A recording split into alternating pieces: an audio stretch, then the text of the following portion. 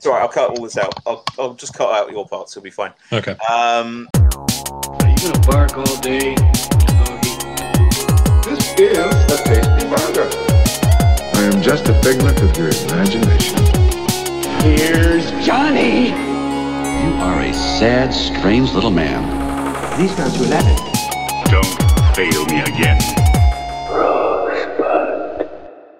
I'm not sure I should actually make note of the fact that this is the future. And then just I'm confused now with all these timelines. It's so confusing. Is this the present or the future? This is our future talking to us in the past, but talking to people in our future now. This is weird. Our present talking to people in the future about the past. Hello and welcome. You're listening to the Popcorn Bucket Podcast with Ben and Rob. This is a regular look at the wonderful world of films, film franchises, and film nonsense. This week is a one-shot episode where we pick a topic and choose a standalone film which isn't connected to a sequel, spin-off, or prequel, and hope that the other hasn't picked it and that we have chosen wisely and uniquely. This week, the random popcorn maker of film topics has popped out Christian Bale, who's currently 47 and born in Haverfordwest, and we will discuss two films starring Christian Bale with full spoilers. So we recorded this back in the early part of 2021 and then have done nothing with the recording. Going back to edit it, we found that it's kind of the sound quality is not great, so we're just re-recording the intro. So you join us that Ben is quite worried that we have chosen the same Christian Bale film. Yeah, and you'll notice the sound quality. We've invested in better equipment, and we have taken painful elocution lessons. So we are actually a lot more professional these days. So join us on a trip back to the past when we talk about Christian Bale. Back to the past noise. I want you to say the name of your movie, and then I'll tell you. Well, okay, because I kind of want you to tell me. Oh Christ! Okay. Well, should we say it at the same time? Okay. 1, 2, 3. The Prestige. 310 to Yuma. Okay, thank God. 310 to Yuma was on my list. Yeah. Well, and The Prestige was on mine. Also on my list was The Fighter, because I haven't seen it for years, and because that's the one he won the Oscar for. Yes. And The Big Short. Yes. And I feel I should have seen, looking at his filmography, Vice and Ford versus Ferrari / Le Mans 66. But I should probably watch the first 65 Le Mans films. Hey. I still haven't seen either of those movies. Yes, I'm very, very pleased that we didn't, because I was thinking, I was going through Reign of Fire was on my list. Okay. But I didn't really want to talk about that movie because I don't have any strong opinions on that movie other than it's not very good. Newsies, I haven't seen since I was a kid, although it's the Newsboys on Disney Plus. I don't know when that happened. Maybe it was an American audience, because I think a lot of the titles on Disney Plus are the American title. Equilibrium was the one that I was was a good film. Really leaning towards. But I found out I don't have that movie. Really? And it's not on Netflix or Amazon, WWE Network. It's on none of them. So I was kind of a bit annoyed about that. That's a film I'm surprised they didn't do more of. Equilibrium. Yeah. I don't think it did particularly well in the box office. I think the only reason, and to be fair, it was the reason that I ended up seeing it, at least initially, was the fact that it sort of looked a bit like The Matrix. Yeah. Oh, and the other one I nearly picked was American Psycho. See, I thought that, because I've not seen American Psycho. I've read the book. Right, yeah. Was quite disturbed by the book, so I never got around to watching the film. Yeah. And I thought, I'll watch it for this, but then technically it's part of the franchise because it was a sequel. Thank you. Right, okay, so this was the thing. So I don't know if any of our listener have if you've had the chance to listen to any of those, but turns out Rob's a bit of a stickler for the rules. I mean, and fair enough. It provides a framework. Yeah, I know. But turns out that was the thing. And I tried to get away with something that wasn't really playing by the rules. Who would have thought that? It was choosing a film from a certain year, which wasn't a franchise, so you chose a film not released in that year that was a franchise. Wait, it doesn't matter. Water under the bridge now. Which is a shame, because American Psycho is a damn good movie. I should check it out. But you definitely should. It's really, really good. A great choice for Christian Bale movie as well. Because he his kind of thing, he's balancing all the time, because it is, such a dark comedy. He's balancing between the sort of over the top, but also kind of scarily realistic in some aspects. And you can see why he was cast as Bruce Wayne based off his performance in American Psycho. You can see that sort of yuppie type thing. You can see why they wanted that for the sort of public image of Bruce Wayne. So yeah, the man who was the Bat, Christian Bale. Also, The Machinist was one I sort of considered.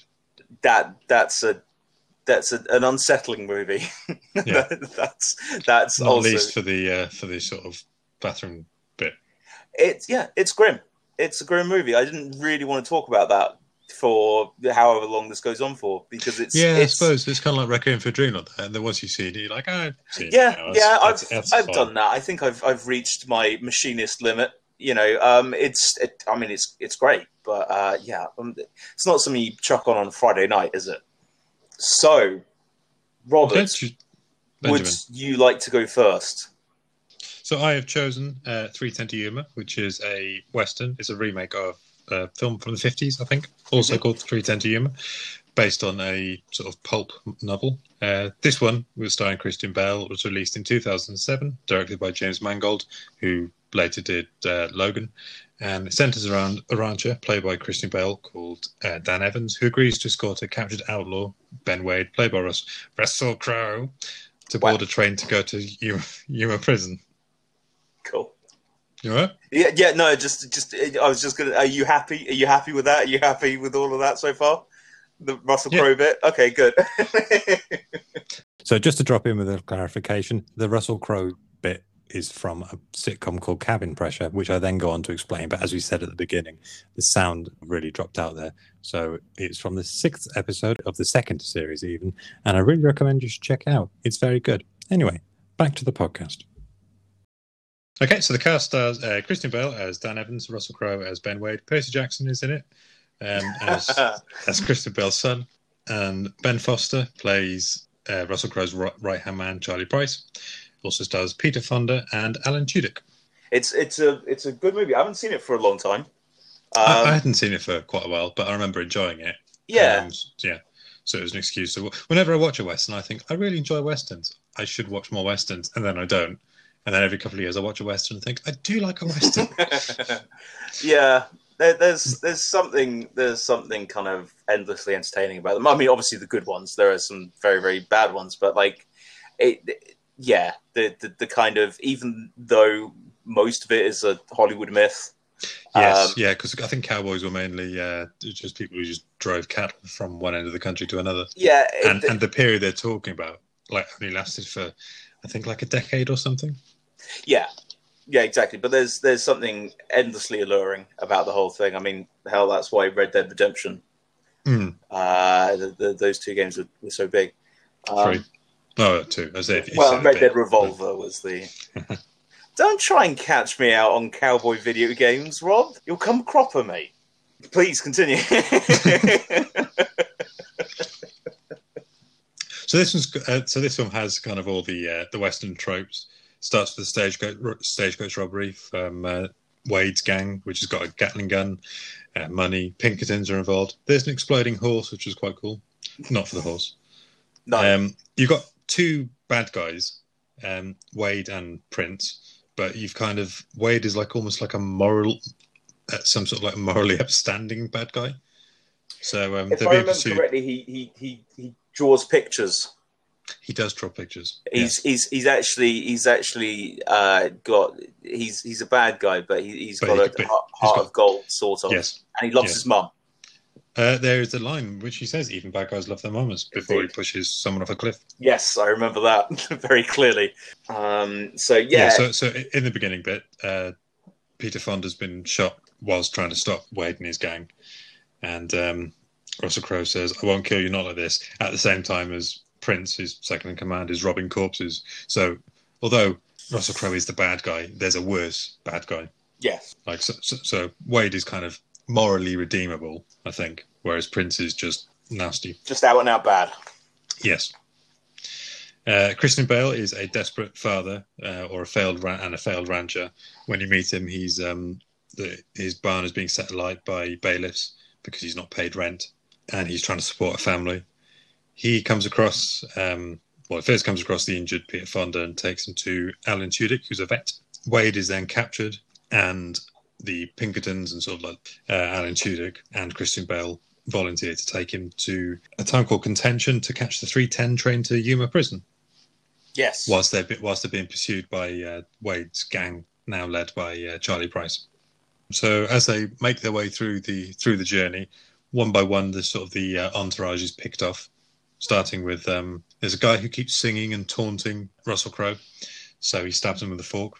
Yeah, I remember that as well. See, all these things. I found that I'd not seen it for years, but watching it, I remember quite a lot of it. Not in a bad way, just I think it's just I guess it's a film that kind of sticks with you or is memorable. Mm. Yeah, it's funny. It's funny how you're saying these things, and just exactly how they play out is flashing through my mind. Maybe it's more memorable than I gave it credit for. I mean, I own it, so I probably will watch it. Yeah, so well, I recommend it. As they make their way to Contention, basically it ends with Christian Bale, his son, and Russell Crowe. Russell Crowe's been showing that he's not all bad. He's sort of respectful at dinner. He's he constantly calls Christian Bale by his first name of Dan rather than by his surname or Rancher, to sort of develop that relationship. And this he's almost like trying to psychologically undermine him. When they eventually get to Contention, the gang catch up with him, and there's sort of about 10 minutes which play out in real time, I think, between sort of getting to a hotel they hold up into to the station. And I think it has spoilers, but the spoilers throughout the film came out in 2007. You find the reason that Christian Bale has insisted on taking Russell Crowe isn't actually to impress his son, which is kind of what you almost led to believe throughout the film. The real reason is there's been a drought at his farm, and they need to stay on the ranch because of his youngest son. I think he had tuberculosis, so he needs to stay in a sort of a dry climate. So they need to keep the ranch going to pay for him to stay there, otherwise he'll die. So the reason isn't because I think the first time I watched it as well, I thought it was to impress his son, but his older son, to sort of show that he can be a sort of a hero, but it isn't. It's to provide for his younger son.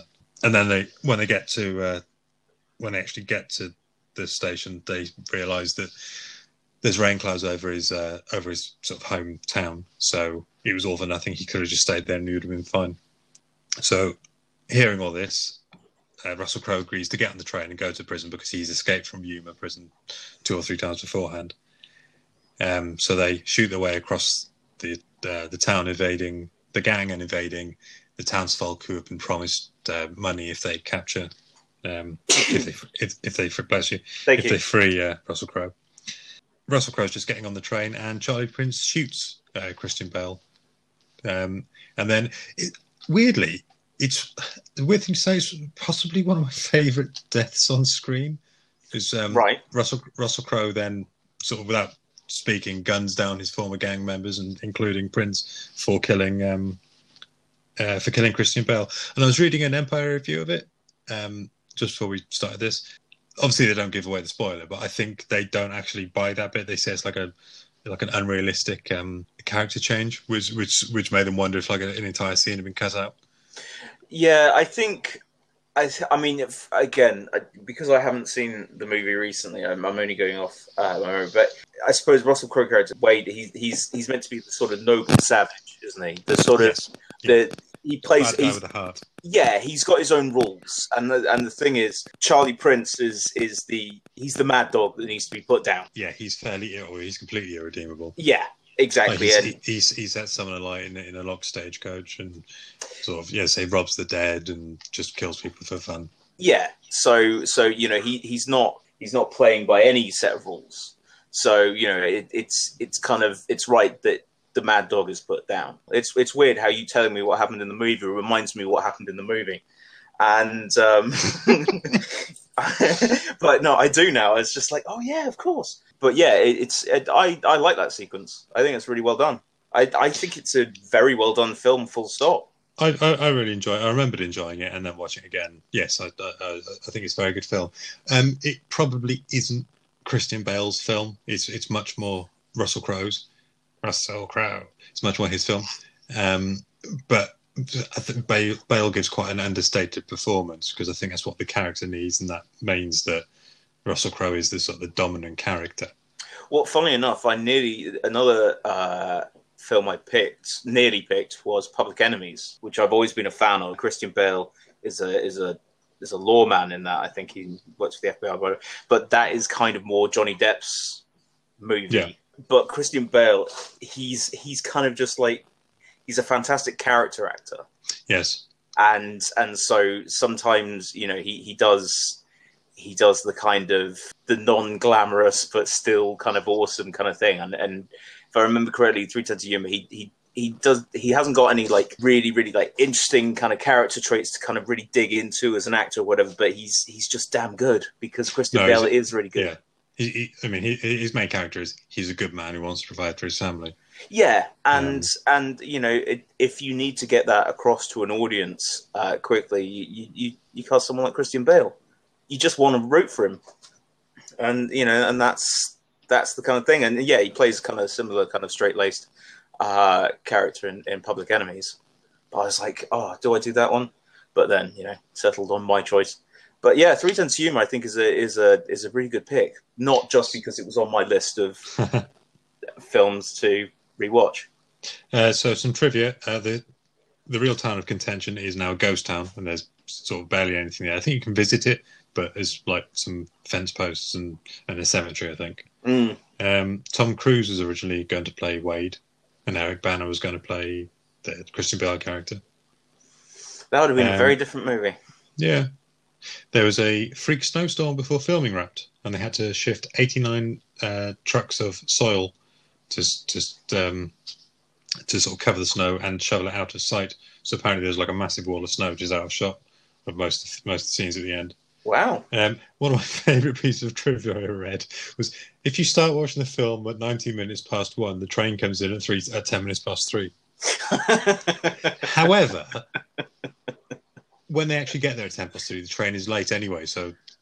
And in real time, 10 minutes pass between 3 and 10 past 3. Brilliant. In the film and obviously in real life. Wow. Yeah, that may be one of my favourite pieces of movie trivia in a while. That stuff always comes around New Year's, isn't it? Like it does, you watch, you know, Infinity War at a certain point, then he'll snap at midnight. And yeah, I think that there's just a lot of people who are very bored. Yeah. And I'd say that with no judgment. I'm bored often.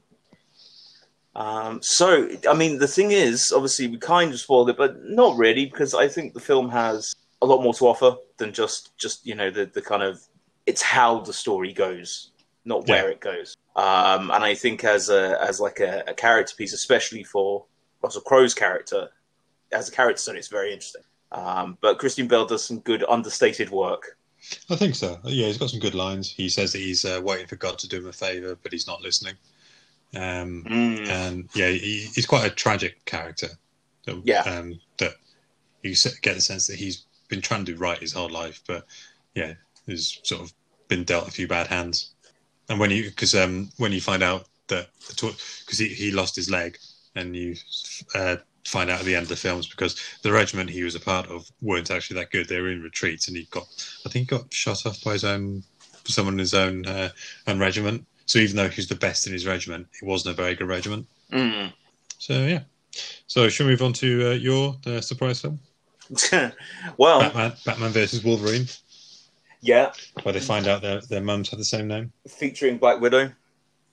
And Maya Hansen. And yes. And Lord John Marbury from The West Wing. No, Dr. Strong. Dr. Strong. Yeah, it's Ron Perkins who plays the hotel guy, and he's the one in Spider-Man where he tells Norman Osborn that they should take the whole line back to formula. And he's like, back to formula? And then chucks him through some stuff and kills him. Oh, it's also got Gollum in it as well, and Ulysses Clown. Yeah, exactly. So it's a big old superhero mashup. That's what it is. Yeah. Yeah, The Prestige. You know, I've directed by Christopher Nolan. Oh yeah, sorry, it's a film released directed in by Christopher Nolan. 2006. 2006, yeah. Came out the same year. 2006. Came out the same year as The Illusionist. Yes, one of the strange sort of like battling movies like Armageddon and Deep Impact. Yeah. And other ones that I can't think of right now. I've seen The Illusionist. Oh, Ants and Bugs Life. I've seen The Illusionist once, and The Prestige is a much better film, I think. I think so. I think when they were released, it was meant to be that The Illusionist would do better, but I think The Prestige did better. Yeah. Pretty sure The Prestige was not a huge hit, but it was definitely probably more successful. This was after Batman Begins, wasn't it? But before The Dark Knight. Yeah. This was 2006. So it was the kind of it was a strange time. I mean, it's funny because yours was 2007. I think Christian Bale just went on a run of movies that just anything that took his fancy. Yeah, well, I guess maybe things to be filmed quite far apart and then edited. Because I think DiCaprio says that the reason he usually has 2 films coming out in a year is because Scorsese takes so long to edit films, so he can go and film another film, and then they all come out and they're sort of around the same time. So you have seen The Prestige? I have indeed seen The Prestige. And so yes, basically, it's the story of 2 rival magicians who become obsessed with becoming the best stage magician and have a rivalry with each other that just escalates as it goes on. I mean, I'm going to have to talk about spoilers. Well, the rivalry starts because they start off as stooges for another magician. Ricky Jay, a real life magician. Yes. Ricky Jay, who died several years ago now. But it turns out Robert Angier's wife was Robert Angier is Hugh Jackman. Yes, was the assistant, the glamorous assistant for the trick, and there was discussion about a certain knot binding her hands, and Alfred Borden, Christian Bale, had argued that if they use this other knot, it would look more convincing rather than the other one, which is kind of like a slip knot, so she can get her hands out quickly and escape the water tank. Something goes wrong, and the poor woman drowns. Thus starts Robert Angier his lifelong obsession with taking Borden down and elevating himself up. And it's a very, very good conceit. It's a really clever film. It is. I mean, the thing is, once you know the twist of The Prestige, you see that from the opening, it's telling you. It's like Get Out, I think, which improves on second, third watches. Yes. So it's a good film anyway. But then when you watch it again, you see how good it is. In the opening scene, when you've got all the top hats, and then you've got all the birds, all the canaries, and sort of talking about where's his brother for the bird and stuff. It's really clever. Yeah, I mean, it's so full of foreshadowing. It's really, really well done. You got Wally Pfister, who's the cinematographer, working with Nolan again. So it's a gorgeous looking movie. I love it. I honestly wouldn't be able to tell you quite why I love it, because I'm not into sort of period type stuff, but I know I do, and I react to it. Yeah, it becomes a lot of things. Like Borden is very working class, and he struggles for money, whereas Angier is an aristocrat, and so he can have the best things that money can buy, and it just shows. I think a lot of Nolan's work is about someone letting an obsession get the best of them. I mean, even in Batman, you've got that sort of obsession where everything else falls away. With Angier especially, you see what he has and then what he loses, because getting back at Borden and finding out how he does his special trick is all that ends up mattering to him. Yeah. And he loses people he loves and who love him because of it. Oh, wait 2 seconds, because the dog is really scratching the door to go out. Right, go. So the trick was making her disappear. Now the real trick is magic is making her come back. There are lots of kind of details that I really like. So much foreshadowing throughout it as well. Yes. Like when he's because they're reading each other's diaries throughout it, aren't they? They both got hands on. The bit where talking like with a slip of, well, which knot did he use? Bale says, I have fought with myself, which obviously later on you find out what he means. And Yeah, and the fact that he legitimately does not know. yeah, I don't think he does. I think it was the other one. I think. well, I guess you probably have to say what the main spoiler is. So, like, Yeah, okay, but the main spoiler of the thing that Andrew is trying to work out how Borden does this transporting man trick. which is where he enters one cupboard and then appears over the stage as another. In an a instant. different cabinet. And he becomes obsessed. I mean, he's obsessed with the man anyway, but him pulling off this trick and finding out how it's done becomes his kind of driving force throughout the entire movie. And yes, I suppose the reveal, the prestige itself, is that Borden had a twin brother, and they were doing it, and it was as simple as that. I mean, Michael Caine, who's great in this as well, but then, Yes. I mean, that goes as read, doesn't it? Michael Caine being great in something. Yeah. You know, he says it's a double, but like the movie says, that simple explanation isn't enough. Andrea doesn't want to see he'd see the actual process. He's just mystified by the trick, and he's convinced that there's something more to it. But he spends his fortune and much of his life trying to get to the bottom of a very, very simple trick. Well, yeah, because there's the bit. I suppose there is so much foreshadowing at the beginning where he sees Kristen Bell sees Rebecca Hall and her nephew. Yeah, and there's the two-headed coin. Yeah, like the twins, and he sort of explained to the kid that once someone knows the trick, it doesn't really, it's quite simple. And yeah, well, that's the thing. He takes the whole secrecy thing to the next level. He's obsessed with keeping that secret because he believes that once people know the secret, they're done with it. Yeah, it's such a good thing because Christian Bale in this, Angier probably has the more kind of things to do, the more emotional stuff to kind of do. He's kind of more theatrical or kind of on purpose, because that's one of the problems with Borden's magic show is that he doesn't have the showmanship. When he does finally get the showmanship and he invades Angier's stage, I think that's brilliant. Oh, it's great. It's so good, and there's too much magic for my theatre to contain it. Yeah, well, that's the thing. They just become these kind of ridiculously bitter rivals, and the sort of the one-upmanship, the tricks, and how they sabotage each other and everything. It's so compelling. Going through and just seeing how they're butting heads the entire time, and you wish, because you've got other people going, telling them that this isn't worth it, just leave them be. Yeah. But they can't. And you've got Scarlett Johansson as well as originally Angier's assistant, but then she swaps sides to Borden because of Angier asks her to to try and steal secrets. And it's the collateral damage. And I think there's no real remorse from either of them over what they've done. It's just the people who got swept up along the way that they actually seem to regret. It's interesting how it kind of shakes out like that. And I think everyone does a fantastic job in this.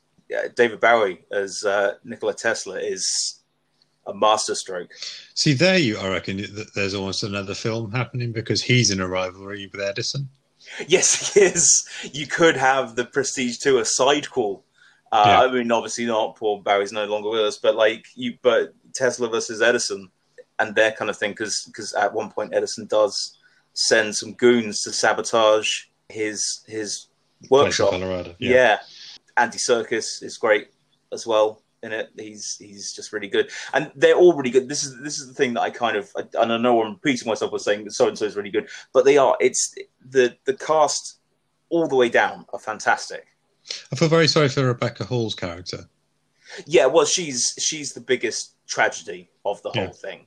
Because she knows something's up, but she doesn't quite know what. Yeah. And her interesting thing of when Borden tells her he loves her, she only believes it half the time because there are times where she just doesn't see that genuine love. And we find out that's because his brother was the one who actually loved her, and he was the one who was in love with Scarlett Johansson's character. It's strange. I do think you're saying about Hugh Jackman giving more to do as Arjay, or has sort of more emotion stuff. Christian Bale is playing two characters. Yeah, well, they are. I think on subsequent viewings, they are. One of them is almost there is almost the nice Borden and the nasty one, because one of them is a bit like the one who ends up in prison. He's the one who basically and the one who ends up shouting at Rebecca Hall as well. Yeah. No, that is true actually. Mind you, Hugh Jackman also plays a double role because they find that local drunk who looks like him. Yeah, so basically a sort of a precursor to Logan. Yeah, well, he's the Trevor Slattery of kind of comedy drunks, and yeah, Hugh Jackman has fun as the drunk version of him. That is actually a good point. Well, after Arjay has gone to David Bowie or Tesla, and he's made a machine that will do the transported man for real. Borden can't work out how he's doing it, without a double, how he is genuinely transporting himself across the theatre. There's a bit where he's sort of screaming at his ingenue. Yes, the trick maker, Fallon, who you do find out is Kristen Bale's twin in makeup. Yeah, is the other Borden. The other Borden, and they swap every day or every so often. Yeah, well, that's the thing, isn't it? Because Angier wants the applause. He doesn't like the fact that his drunk doppelganger is getting the applause at the end. Is staying. That's a great shot though, where he's under the stage bowing. It is. That really stuck with me. And yeah, and he just wants all the plaudits for himself, and he doesn't like the idea of show. Whereas Borden kind of he doesn't need the audience adoration. Well, he just wants to do a good trick.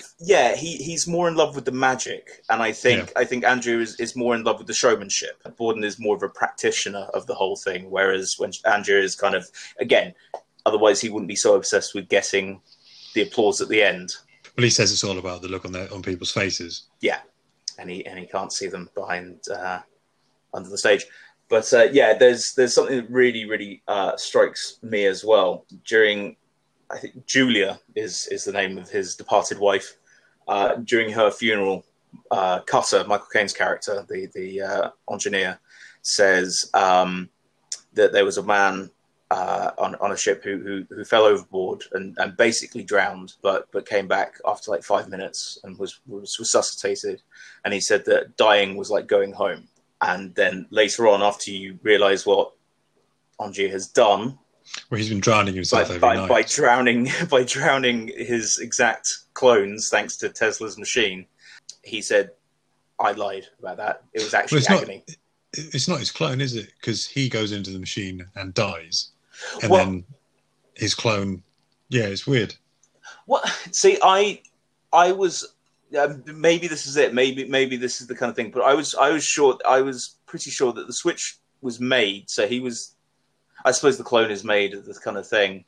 Well, by that point, it's like a copy of a copy of a copy, because he goes into because there's a shot where he's asking volunteers to come on stage and inspect the machinery, and he's standing there sort of facing the audience, but with his eyes closed, and he's basically preparing himself the fact he's going to die. Yeah. So he goes into Tesla's machine, then drops into the water tank, and drowns like his wife, and then a clone is created elsewhere in the theatre. Yeah, and it transfers his consciousness to that, and memories, I guess. That clone, yeah. But yeah, actually, that is true. I don't know why I thought it was the clone that did the dying, and then it was the real guy. The first time he creates a clone, he kills a clone straight away. Yes. But then after that, it's him going in every night and killing himself to create a new clone. Yes, that's right. I can't believe I got that confused. It's really dark. Yeah, crazy dark. I mean, but that's the thing. There seems to be a whole thing about kind of cruelty in this movie, because the birds just die. I mean, that's the whole thing. Even at the end, when Michael Caine is talking to, is sort of like momentarily looking after Borden's daughter. Yeah. Even then, he still kills a bird. Oh, that bird got crushed to fuck. Yeah. It's interesting that Andrew doesn't want to get his hands dirty, so to speak. Yeah. Whereas Borden sees that as a necessary part of the thing. So they engineer a trick where the bird isn't harmed, but then Borden sabotages it, so the cage collapses anyway, kills the bird, and breaks the volunteer's fingers. But by the end, he has got his hands. Yeah, he's really definitely dirty, he's got it. Yeah, his hands couldn't be dirtier. So I guess you also find out at the end that although Borden's been living a secret life, or as they say at the beginning, total dedication to his art by pretending to be something he's not in being Fallon. Andrew has also done that because he's pretending to be an American who's run away from his family when he's actually an aristocrat. That's sort of a posh English aristocrat pretending to be an American. Cardlow? I can't remember. Yeah. I can't remember exactly. But yeah, it's such a well done movie. Yes, it's a very clever film, but not in a kind of overpoweringly clever. Like sometimes it's films are so clever and sort of definitely at pains to show you how clever they are. Whereas this one, I think you watch it back and think, yes, it is a clever film. Well, I think some people said that Christopher Nolan trusts his audience. He doesn't tend to kind of like give you all the answers. He kind of trusts that you'll meet him halfway, because there are some filmmakers who just over-explain everything and whatever. Yeah. And Christopher Nolan is kind of known for exposition in his movies, but again, I think it's exposition done well. I think in something like Inception, where they're talking about the thing, it's a crazy concept, and the fact that they managed to still dramatize that, still kind of do whatever, even just having DiCaprio explain the whole thing, it still works. That's the reason why that film works for people, is because people basically understand what's going on, which is a big ask for something like Inception, which has levels upon levels upon levels. And I think in this as well, I mean, it doesn't give you everything. No. And I think a lot of films, like, I guess, what they would treat as the prestige, the flourish at the end, they kind of lay it all out and go, see, we had you all along, and this film doesn't necessarily do that. It's a good thing. And as you said, it's not overly impressed with itself. It just tells a good story. Yeah. And it improves on rewatches, for sure. Once you know the secret, it actually does improve.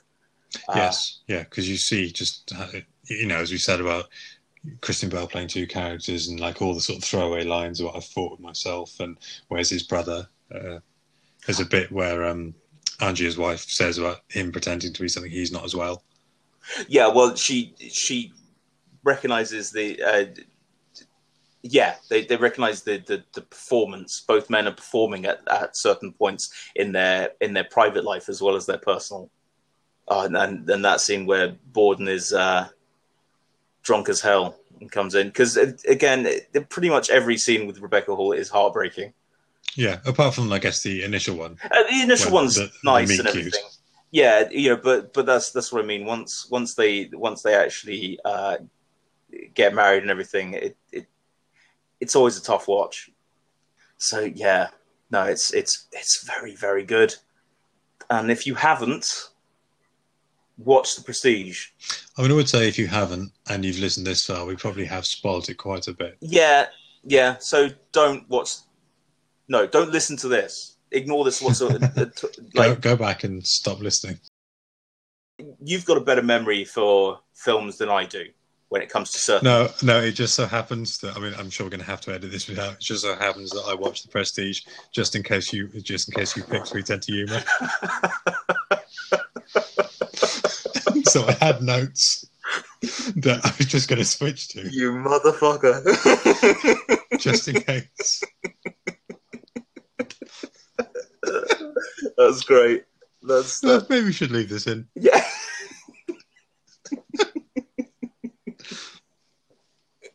because I'm not going to do that. I was like, I'm not you going to took do that that every engineer time. and I you, know.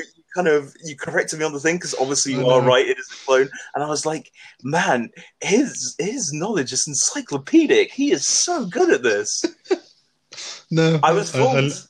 I literally watched it yesterday. Oh, you son of a. Okay, right. Okay. It has meant we've had a good discussion, though. It does. But this is what I mean.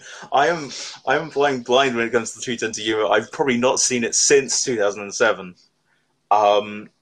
So, you know, is this your plan all along? So you come across as the film brain box, and I'm just an idiot going, yeah, it's got cowboys or something in it.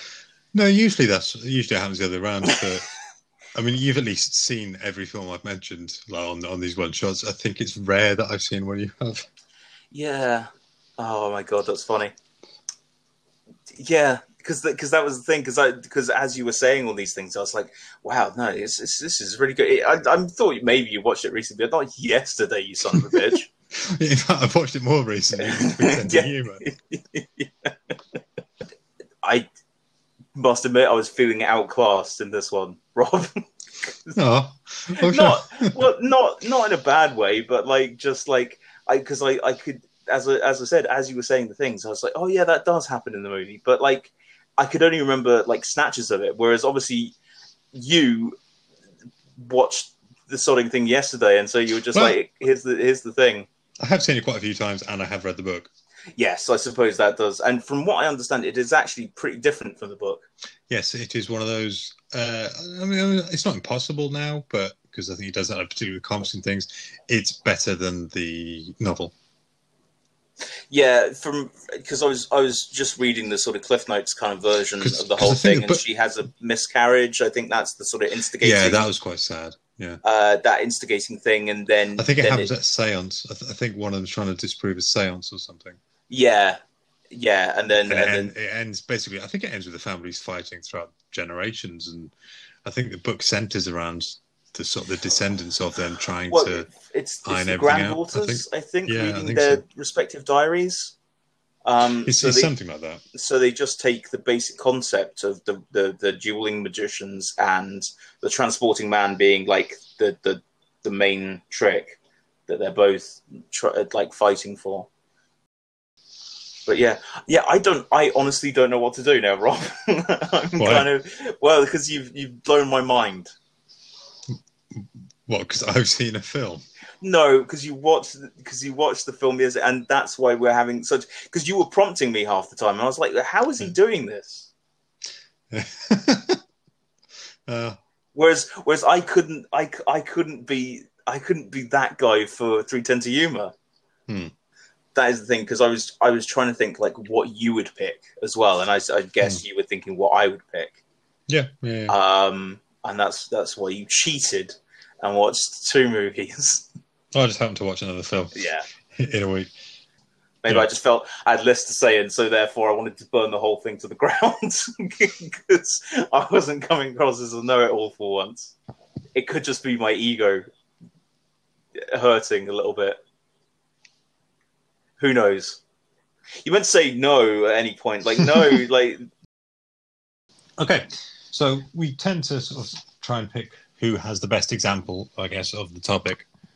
I would vote that you have chosen the better, with the Prestige. Probably the better film. With the Prestige, probably the better, I guess, Christian Bale performance. Because 310 to Yuma, it's a good film. It's an enjoyable western. I do really like it. There are better westerns out there.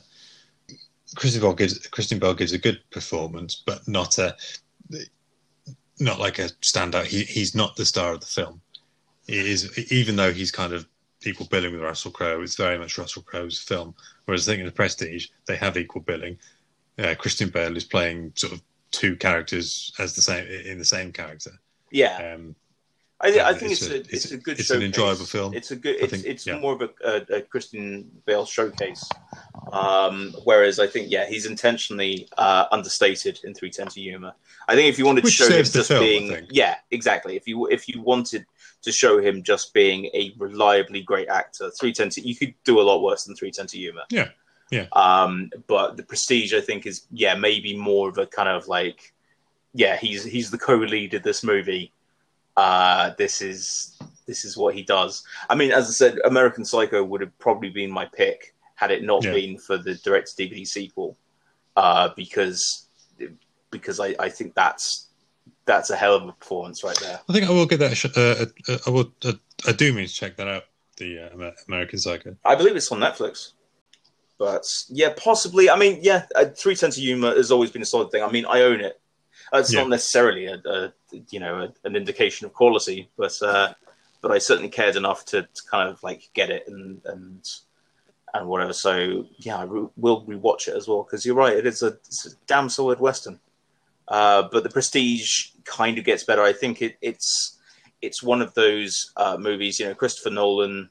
He's come under quite a bit of flack recently. He's still, a crazy loved, financially successful director. But I think a lot of people, there is a kind of Nolan backlash about him not being particularly good at emotions, or, kind of he can be quite workmanlike, and he's kind of a bit too in love with the idea of cinema and all that. And I think there's probably some truth to all of those in some way, but I think that in terms of kind of his films, The Prestige may be one of my favorites.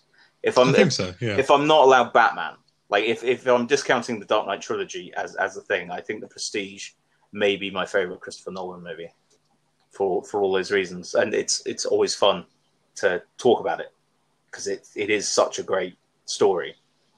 Yeah, damn good.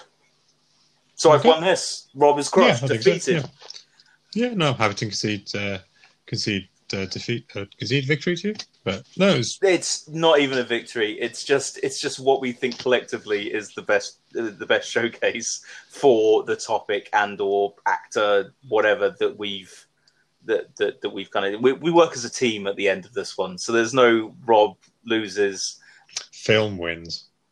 Yeah, audiences win, cinema wins.